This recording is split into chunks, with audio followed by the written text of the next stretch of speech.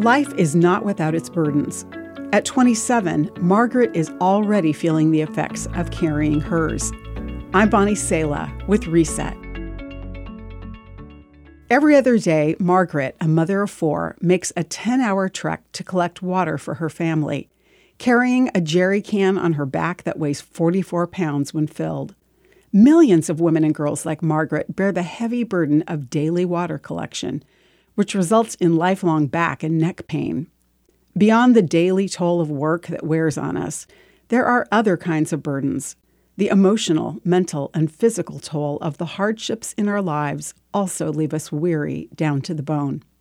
Christianity doesn't offer us a mantra, a self-help strategy, or even messengers to help with our burdens.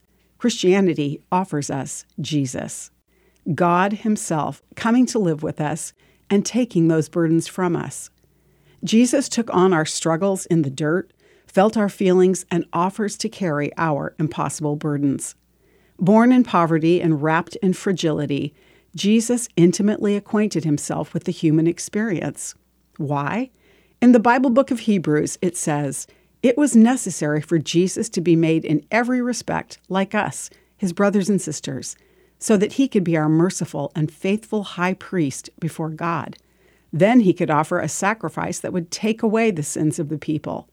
Jesus wanted to share your burdens so that He could take them from you. Your shoulders weren't built to carry the burdens you're bearing today. Go to Jesus and ask for His help. He left His comfort to pick up your pain. I'm Bonnie Sala with Reset. To read, share, or hear this again, or to find more resources like this, visit guidelines.org.